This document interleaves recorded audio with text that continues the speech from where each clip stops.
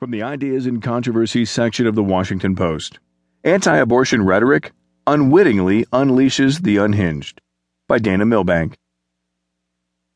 Though we do not know everything about Robert Louis Deere, the alleged killer in the Colorado Planned Parenthood shooting, it's probably safe to say he's not a transgender liberal.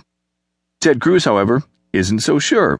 The media promptly wants to blame him on the pro-life movement, when at this point there's very little evidence to indicate that.